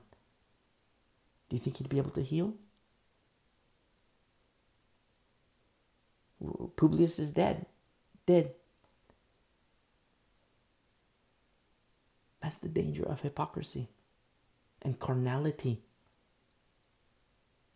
Oh, but the Holy Spirit, that was just 2,000 years ago. It's not for today. Rubbish. Rubbish. Poppycock. That's garbage. You don't find an expiration date on the Holy Spirit in the Bible. Complete and total rubbish. And so look what happens here in verse 17. And it came to pass after 3 days that Paul called the leaders of the Jews together. This is so crazy. Carnally speaking, this is so crazy. Paul doesn't hate the Jews. He has extreme love of the Jews, his brethren. Brethren of the flesh. He says, and it came to pass after 3 days that Paul called the leaders of the Jews together. So when they had come together, he said to them, men and brethren, though I have done nothing against our people or the customs of our father, yet I was delivered as a prisoner from Jerusalem into the hands of the Romans, who, when they had examined me, wanted to let me go because there was no cause for putting me to death. But when the Jews spoke against it, I was compelled to appeal to Caesar. Not that I had anything of which to accuse my nation. Verse 19, this last part, I was compelled to appeal to Caesar. Not that I had anything of which to accuse my nation. You know how hardcore that is? Paul, carnally speaking, had every single right as a Jew and as a Roman citizen to say, you know what, governor? You know what, King Agrippa? The Jews are lying. He could go to Caesar and say, you know what, Caesar? The Jews are lying. But he's not going to play the blame game. He says, I was compelled to appeal to Caesar. Not that I had anything of which to accuse my nation. We studied this. He has everything to accuse the Jews of. Their conspiracy to kill him on several occasions. I mean, if you're going to look at this from a pure aspect of rights as a Roman, even rights as a Jew, he had every right to accuse his nation. You know what Paul is doing here? You know what's revealed, what he's doing? He's letting himself be cheated by the Jews. He's allowing himself to be cheated. Even when it leads to his death in appealing to Caesar. When he tells the church in Corinth, there's this beef that arises in the church. He says, let me tell you something different, you guys. Instead of you guys want to go to, court together, you want to sue this person, sue that person, which is a shame in itself. But why not rather let yourself be cheated? You know how hardcore that is? You know how hardcore that is? Why not rather let yourself be cheated? He says that to the church in Corinth, but he himself is applying it to his own body, to the Jews, letting himself be cheated. He's telling, I'm not going to accuse them of anything, the Jews. You know what that reveals to us even more? He's not a hypocrite. So when he tells the church in Corinth, why not rather let yourself be cheated? Because there's no hypocrisy in him. You see how beautiful this is? How his ministry is still blessing us 2,000 years later? I mean, sometimes people today, they teach the Bible, they preach the Bible, and they're done teaching on a Sunday. And you know what? It's gone. There's no power. It's just like if you're listening to a speech. There's no power. Something, the preacher, the pastor, he says something on Sunday, and boom, it's forgotten. he's a hypocrite. He's carnal. You ever see pastors who, what a godly man. And then you find out in the news, wow, he's molesting a child. Wow, he's molesting this girl. He's a youth leader and he's molesting this girl. He's having sexual relations with this girl or this little girl, this little boy. And I listen to him preach with no power whatsoever. The so-called pastor, I call him the wolf. They're done so-called preaching. Noon on the Sunday. And it's forgotten, 12:01, everything's forgotten. Why? Because there's no power. Paul, he's allowing himself to be cheated here in Acts 28. We're going to get into 1 Corinthians. And Paul says, why not rather let yourself be cheated? 2,000 some years later, and still counting. We're still being exhorted. It's not like a Sunday job where it's done. No, he's not a hypocrite. He's not carnal, which means what? The power of the Holy Spirit is still working in you and in me. When you read the Bible, why not rather let yourself be cheated? And then all of a sudden, you're wronged in whatever way, shape, or form. You say, you know what? I'm going to let myself be cheated. Wow. You know why? Look at the power. Oh, but that was just for 2,000 years ago.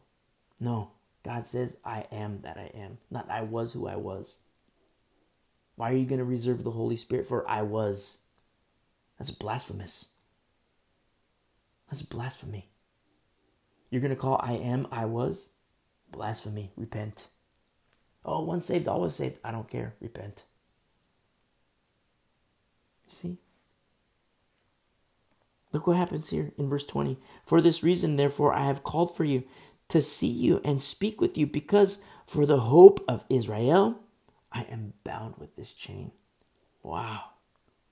You see Paul's desperation for Israel to be saved, his countrymen to be saved, his unwavering hope. For the hope of Israel, I am bound with this chain. Wow. The same Israel that wanted him dead, the same Jews that wanted to kill him. And he says, you know what? I have no beef. I have nothing to accuse these guys of.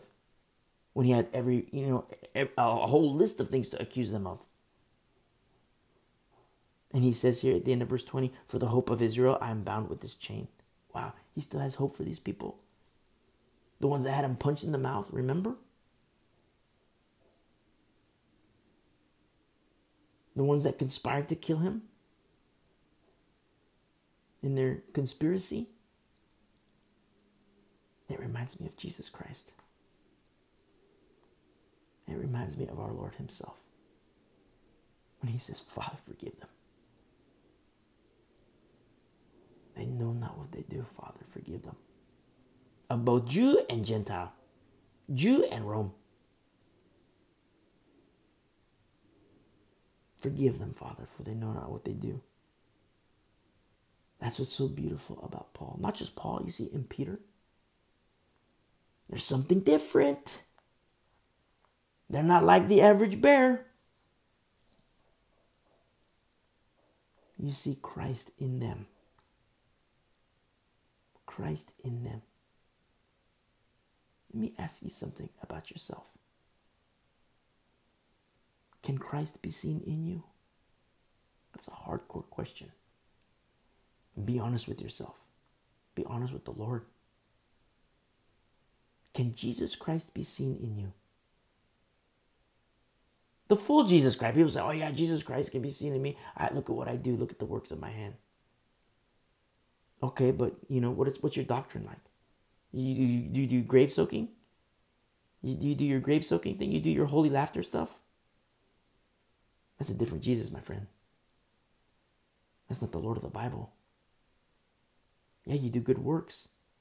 But even the heathen do good works. Look at Habitat for Humanity. They do good works. Piece of cake. I'm talking about Jesus Christ. Can he be seen in you? His love, his truth, his way. Look at Paul. Yeah, he's bold. Yeah, he's hardcore. Yeah, I mean, he straight up says, their mouths must be stopped. People who teach false doctrine. People who teach things contrary to Jesus Christ and the Word. He says their mouths must be stopped. It's like, whoa, that's hardcore. But then at the same time, you see this? The hope of Israel, I am bound with this chain. Wow, the same Israel that wanted him dead. He says, I have hope for them. That's what I'm talking about. Jesus. I see Jesus in Paul. The love of Jesus. The truth of Jesus. Wow. Can it be said of you? Can Jesus Christ be seen in you? Yeah, truth. Speak truth. Be bold. Stand for truth. But then what about the love? What about compassion on those who hate you? What about compassion for those who want you dead? What about for the hope of those who want you dead? The hope of those who beat you? He's a different animal. Let's you and me together. Let's be different animals together. You're not alone. Don't bow the knee to Baal. Be like Elijah in these last days. You see this hope that he has for Israel? And there's this theology that is rising in the church. It's pretty deep about predestination. We're going to study that when we get into the book of Romans. Predestination. People say, oh yeah, God predestines people to hell. God predestines people to heaven. He predestines people to hell. And we're going to study that hardcore. It's not biblically accurate. All through the Old Testament, all through the New Testament, what do you see? A choice. A choice needs to be made. Choose you this day whom you shall serve. It's so hardcore. When you study scripture, you let the Old Testament interpret the New interpret the Old. You get the full counsel of the Word of God, and then you see the heart of the Lord. Even in the law. Look at our study in Leviticus. Look at all the things that the Lord has shown us thus far. And we're not even done yet. We got a lot to go through the Old Testament. We're not even done. The depths. And you know what? We're done with the Old Testament. We're done with the New Testament. We go right back to the beginning. We're going to start fresh. Why? So that we can keep it fresh. For your own journeys in your walk with the Lord. And we're going to fight like crazy. We're going to fight like crazy. Together, not together. I mean, together fight. On the same side, on the same team. Not together. Together, but, in one cause, Jesus Christ. Fighting the good fight. And remember, if you have hypocrisy, if you have carnality, you're unfit for combat. You need to get fit for combat. Be trained, be equipped. Learn. Mature in Christ. Share the good news. Be fishers. Fishermen, fisherwomen. Look what happens here. Then they said, remember, he's pleading with the Jews. Like when he says in verse 17, he starts, men and brethren, though I have done nothing against our people. And he explains what happened. And verse 21, it's kind of funny, I mean, all due respect to the Lord and what Paul is going through. But I think it's kind of funny because he's like pleading with them. Like, this is what happened in Jerusalem. And you know what? I was wrong, but I didn't come against them. I called you here because I want to speak to you for the hope of Israel that I'm bound to this chain. Then they said to him in verse 21, we have neither received letters from Judea concerning you, nor have any of the brethren who have came reported or spoken any evil of you. I think that's kind of, Paul's like pouring his heart out. All these things. And they're just like, we have no idea what you're talking about, Paul. They didn't know. You know what I love about this? Clean slate. Clean slate. They have no idea. It's like, okay, so clean slate. So now Paul can go in. And so in verse 22, but we desire to hear from you what you think. For concerning this sect, the way, that's the sect they're speaking of. For concerning this sect, we know that it is spoken against everywhere. You see, people don't like Christians. Of both Jew and Gentile, people don't like the Christians. That's what happens when you stand for Jesus Christ. And our Lord even says, remember, they hated me first. In verse 23, in closing, says, so when they had appointed him a day, many came to him at his lodging. Remember, he's like in house arrest. At his lodging, to whom he explained and solemnly testified of the kingdom of God, persuading. This word is two-part in the Greek. First part is to pacify. And then the second part is to convince. To pacify and to convince. That's what you can do when you engage. When you engage others. You talk to atheists. You talk to whatever, liberals. You talk with homosexuals. You talk with lesbians. You talk with whoever. Pacify. It's like, okay, you're an atheist. Okay, that's cool. But let me stop you in your tracks. And here's how I'm going to do it. This is what the Bible says. Oh, the Bible's so fake. It says this. Oh, tell me where it says that. Oh, it says it here. Okay, it is also written. Let's look here. So I'm going to pacify you. You're pacified. Yeah, you have these arguments, and they're valid arguments, except they're wrong. I understand your situation. I understand what you're saying. Except you're mistaken. You're basing your ideology, your thought of atheism, you're basing it on a lie. Because you tell me you're an atheist because of XYZ, but I'm telling you what the Bible says about XYZ. So now that you're pacified, now I'm going to go in for the kill. You see? To convince.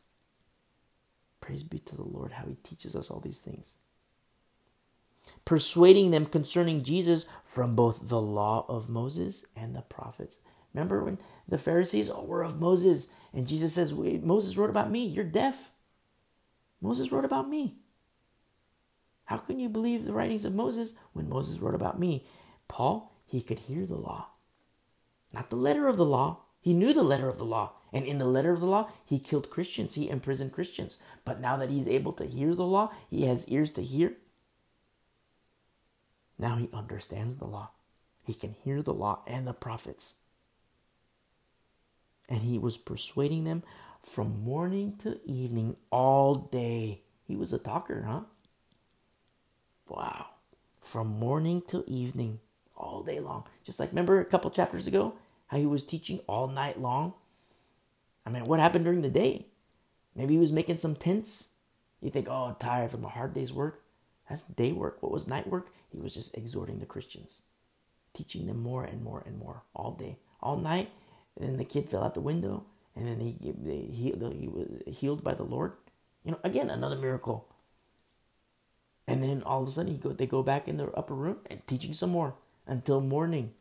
On to the next day. Non-stop. You read the Bible, it's like, wow, does Paul ever sleep?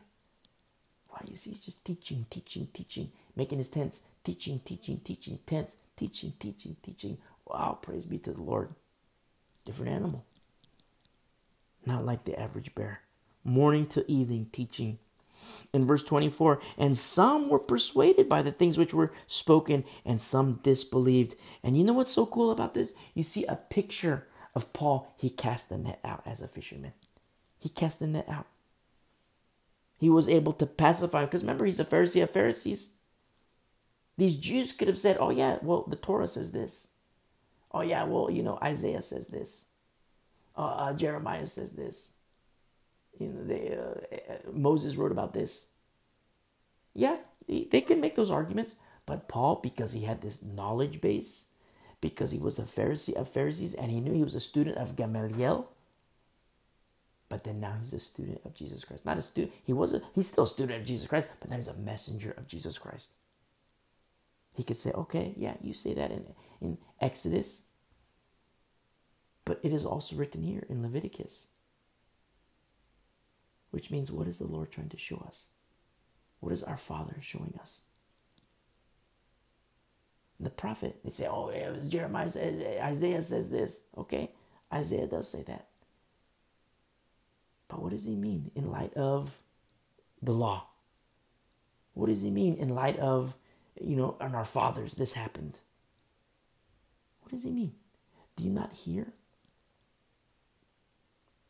Some were persuaded by the things which are spoken, and some disbelieved. Verse 25, so when they did not agree among themselves, they departed after Paul had said one word. Not just one word, but I meant like one series of words, but one point. This is what the point was he was saying. In verse 25, the Holy Spirit spoke rightly through Isaiah the prophet to our fathers, saying, go to the people and say, hearing you will hear and shall not understand, and seeing you will see and not perceive. For the hearts of this people have grown dull. Translates as waxed gross and rendered callous. The hearts have become hard. Their ears are hard of hearing, and their eyes they have closed. You know what this is? It's self-inflicted. Self-inflicted. Just like our Old Testament studies. Self-inflicted. Just like we studied today. Self-inflicted. That's what carnality and hypocrisy does. It's self-inflicted. Somebody says, oh, the Holy Spirit doesn't work like he did in the book of Acts. The Holy Spirit doesn't do that today. No, their hearts are callous. They're blind. They're deaf. God is I am. God isn't I was. That's blasphemy. But the Holy Spirit does. I pray and I'm still sick. I pray and nothing happens. Well, maybe you should cut it out with the pornography. Maybe you should stop beating on your wife. Maybe you should put the crack pipe down and throw it away. Maybe you should stop getting high. Maybe you should stop going to those strip clubs.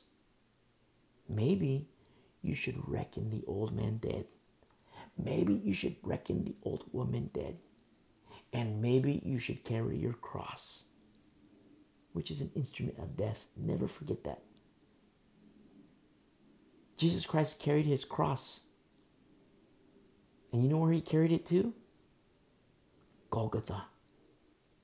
His death. So when you carry your cross, remember what that cross is.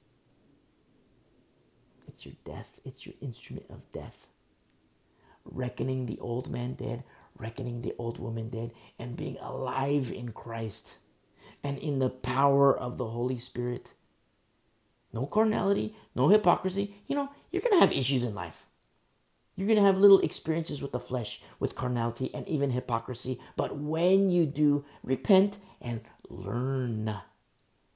Because it's going to come at you all the time. You have to grow. You have to move on to perfection. When the writer of Hebrews says, some of you guys ought to be teachers by now. But no, you guys are like babies. Let that not be said of you. Don't be a baby 10 years from now. Don't be a baby 20 years from now. Don't drink milk 30 years from now. No, you got to eat those spiritual pork chops. And I say pork chops on purpose. You got to eat. And you're going to grow and mature. And then the Lord's going to tap on your heart. Say, you know what? I got a little task for you. That's how he works. And so look what happens here. Still in verse 27, in closing. Their ears are hard of hearing, and their eyes they have closed, lest they should see with their eyes and hear with their ears, lest they should understand with their hearts and turn, so that I should heal them. Wow. That's the desire of our Lord. He wants people to be right with him. Why is he long-suffering if that were not the case? It is the case. And that is why he is long-suffering, not willing that any should perish. You know why? Because he loves his creation. He loves his creation. And when you reckon the old man dead, the old woman dead, and you're a new wineskin, the new wine is poured out, take courage. Be emboldened. Because it's like, well, go fishing. Go fishing. I know the world is ugly. I know there's this abrasive aspect of entering certain parts of this world that are ugly. But But that's where the fish are. And if they die with Jesus Christ, they will perish. And God is long-suffering for them. We have to be very, very careful with our so-called high horses. Get off that horse and be a fisher of men, fisher of women, young and old. But before doing that, you have to be equipped. Don't forget, Satan's a fisherman too. You have to be equipped. People go, oh yeah, I'm going to go minister to these crackheads. And then they become a crackhead. Satan's a fisherman. I'm going to go minister to these, prostitutes. And then all of a sudden they take the bait. Satan's a fisherman too. So you have to be equipped. You have to be trained. If you're going to a church where your pastor does not train you, you need to tell him. And if he doesn't change, get a new pastor. We are in the last days. It's not a time to play games. Not a time to play games. I'm not suggesting that 20 years ago it was okay. But it's even amplified more so in the last days. Be equipped for combat. Be fit for combat. In verse 28, therefore, let it be known to you that salvation of God has been sent to the Gentiles, and they will hear it. That's a heavy statement to the Jews that he's speaking to. He's saying, you know what, salvation, it's going to go to the Gentiles now. That's the church age. The church age. And this door of grace in the church age, it's closing. It's getting smaller and smaller and smaller. And it's going to close. The fullness of the Gentiles, it will come to pass. In the last days, you see here what's written here about, in verse 25, what he says, well, the Holy Spirit spoke rightly. Kind of interesting. It tells you a lot about the heart of Paul. I could say the heart of God in Paul. Because he says the Holy Spirit spoke rightly. I mean, like, who says that? Right did the Holy Spirit say? It's like, what's the Holy Spirit? Why would you even suggest that, that he's right? But I mean, it shows you a lot about the heart of Paul. The Holy Spirit spoke rightly through Isaiah, the prophet, our fathers, and he starts to indicate all these things. They don't hear, they understand, they've grown cold, their eyes are closed. But now that we're in this church age, verse 28, it's been sent to the Gentiles. Salvation has gone to the Gentiles and they will hear it. But in the last days, you know what? The church is going to be deaf. The church is going to be blind. The church's hearts are going to grow dull. The church is going to be without understanding. It's prophesied. Apostasy in the last days. Apostasy.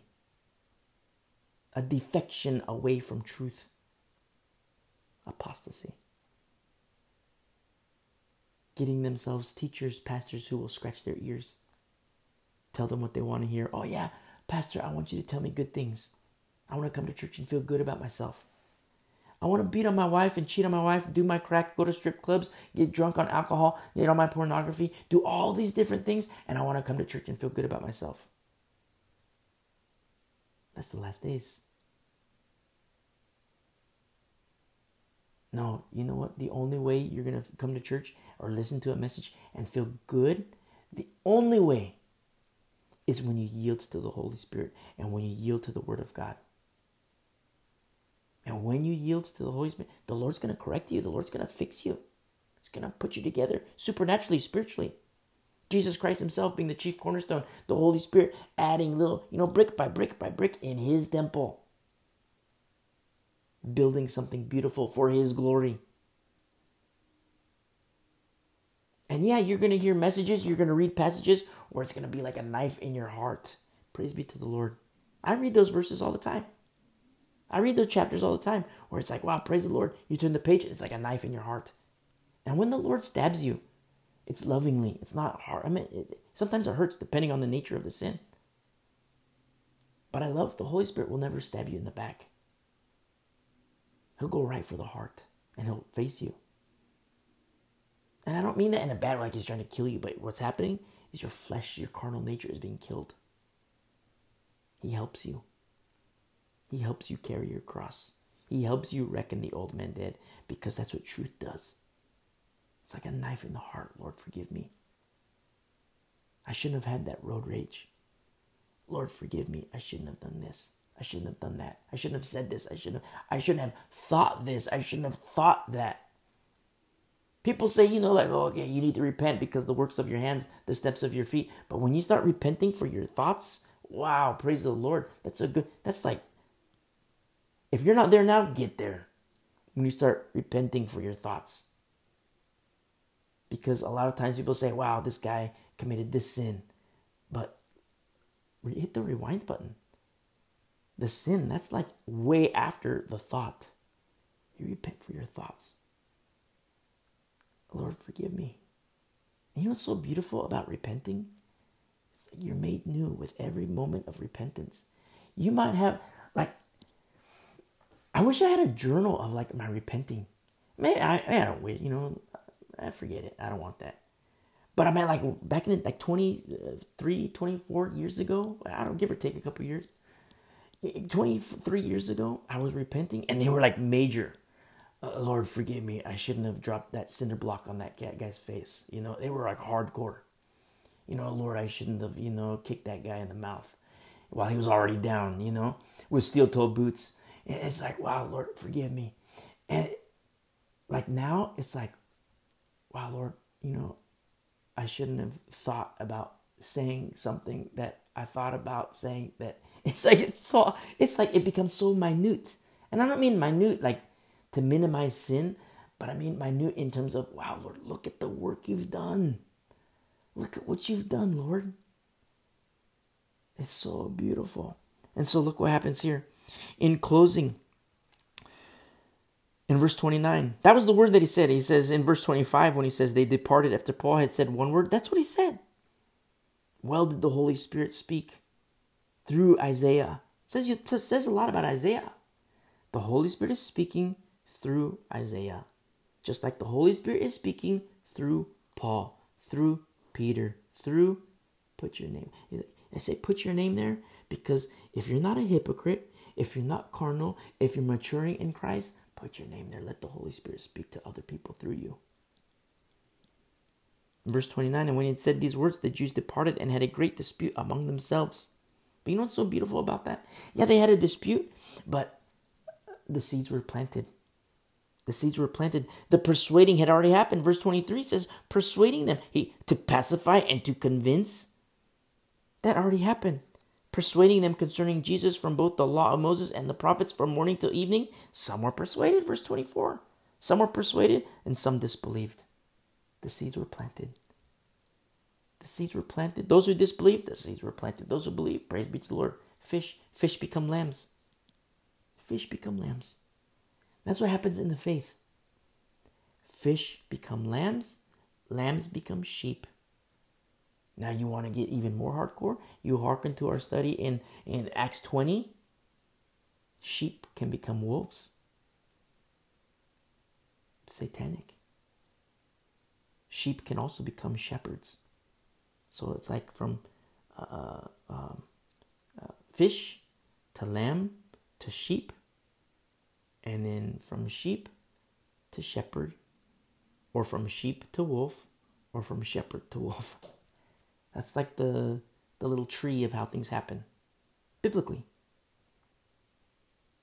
That's why you need to be equipped and trained. So you can understand. And not just understand for the sake of knowledge. But to understand so you can apply. Love being the greatest gift, remember. But then at the same time, so you can fight. So be a warrior for Christ. A fisherman, yes. But fight. Fight like it's nobody's business, you see. Except that of our Lord. In closing, in verse 30, then Paul dwelt 2 whole years in his own rented house and received all who came to him. Wow, what a beautiful house arrest that he's under. And he's writing letters. The brethren are coming to him. And he's writing letters. Writing letters to churches, to pastors, to home fellowships. In verse 31, preaching the kingdom of God and teaching the things which concern the Lord Jesus Christ with all confidence. Confidence here, all confidence is plainly, openly, blunt, and frank. That's what I love so much about, you teach the Bible, you don't have to use all these big words. People say, oh, that was for that dispensation. What does dispensation mean? Oh, that was for 2,000 years ago. That was for that time. Why didn't you just say that? You hear these brainiacs, that was for another dispensation. You're like, okay. You don't want to feel stupid. So I don't know what dispensation is, so I'm just going to nod my head. Okay, I don't know what dispensation is, but okay, he went to Bible college, so he knows what he's talking about. Just that, that was for another dispensation. What does dispensation mean? That was for another time period. Just say that. Be blunt. Be frank with me. Speak plainly. Don't speak like a brainiac, economy professor, economics professor. You ever see economics professors? They speak, they talk, and it's like, jibber jabber. But then you talk to like an investor, a real investor who understands the economy. I mean, look at an economy professor's stock portfolio. Look at an investor's portfolio. It's like night and day. The professor's broke. That's why he's a professor. He's broke. That's why he teaches. So he can pretend that he's smart. But then you look at the investor. It's like, wow, he understands the economy way more than this econ professor. Be plain. Speak plainly. Teach the Bible and speak plainly, bluntly, and in truth. And lovingly, of course. And teaching the things which concern the Lord Jesus Christ with all confidence, no one forbidding him. Wow. So he's a prisoner, but he's under house arrest. And no one forbidding him. Akolutos is what it is in the Greek. Akolutos. He's speaking freely, unhindered. How beautiful this is. Which brings us to our close of the book of Acts. You know what's so beautiful about this passage? 2 years later from this point right here. Yeah, some people say 4 years, but I kind of map it out. I say 2 years, maybe 3, but I say within maybe 1.5 to 4 years, he gets his head chopped off. Paul, he gets beheaded. You say, wow, you said that's beautiful? Well, let me tell you. I'll close in the words of beloved Paul. To live is Christ, to die is gain. God bless you guys. I love you guys.